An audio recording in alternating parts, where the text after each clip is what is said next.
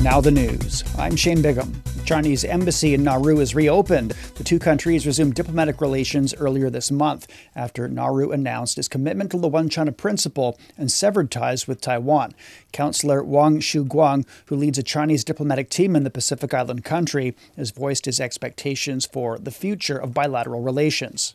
From this new beginning, the two countries will continue to enhance political mutual trust, support each other in independently pursuing a development path suited to their own national conditions, accommodate each other's core interests and major concerns, support and cooperate closely with each other in international and regional affairs, and push bilateral relations to a new height.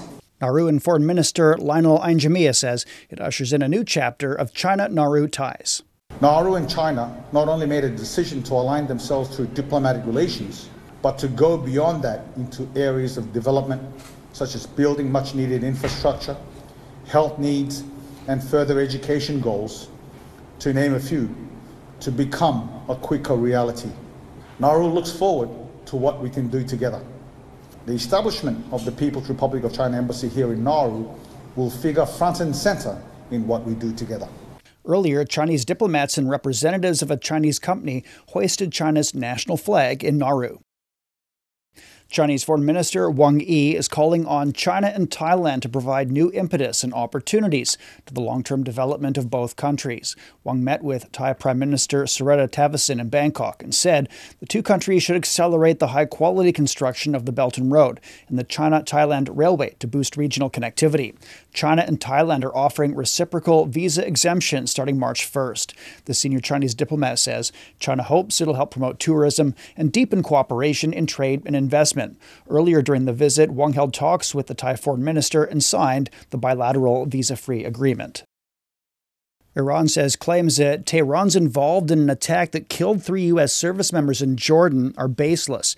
U.S. President Joe Biden blamed Iran-backed groups for the unmanned aerial drone strikes and has vowed to respond. Jordan says the attack did not occur within its borders. A spokesperson for Iran's foreign ministry says the continuation of U.S. strikes on Syria and Iraq, as well as the conflict in Gaza, will intensify a cycle of instability in the region.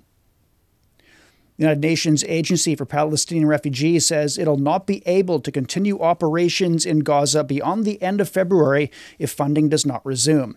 A string of countries, including the United States, Germany, and Britain, have paused their financial support to the aid agency in the wake of allegations that 12 UNRWA staff members were involved in the October 7th attacks by Hamas in Israel. UN officials have urged the countries to reconsider the plan to suspend their donations, warning that aid for 2 million people in Gaza was at stake. UN Secretary General Antonio Guterres has pledged punishment for any staff found to be involved in the attack. France says it'll push to ease European Union environmental regulations on fallow farmland this week as tractors blocked major highways out of Paris amid intensifying farmer protests nationwide.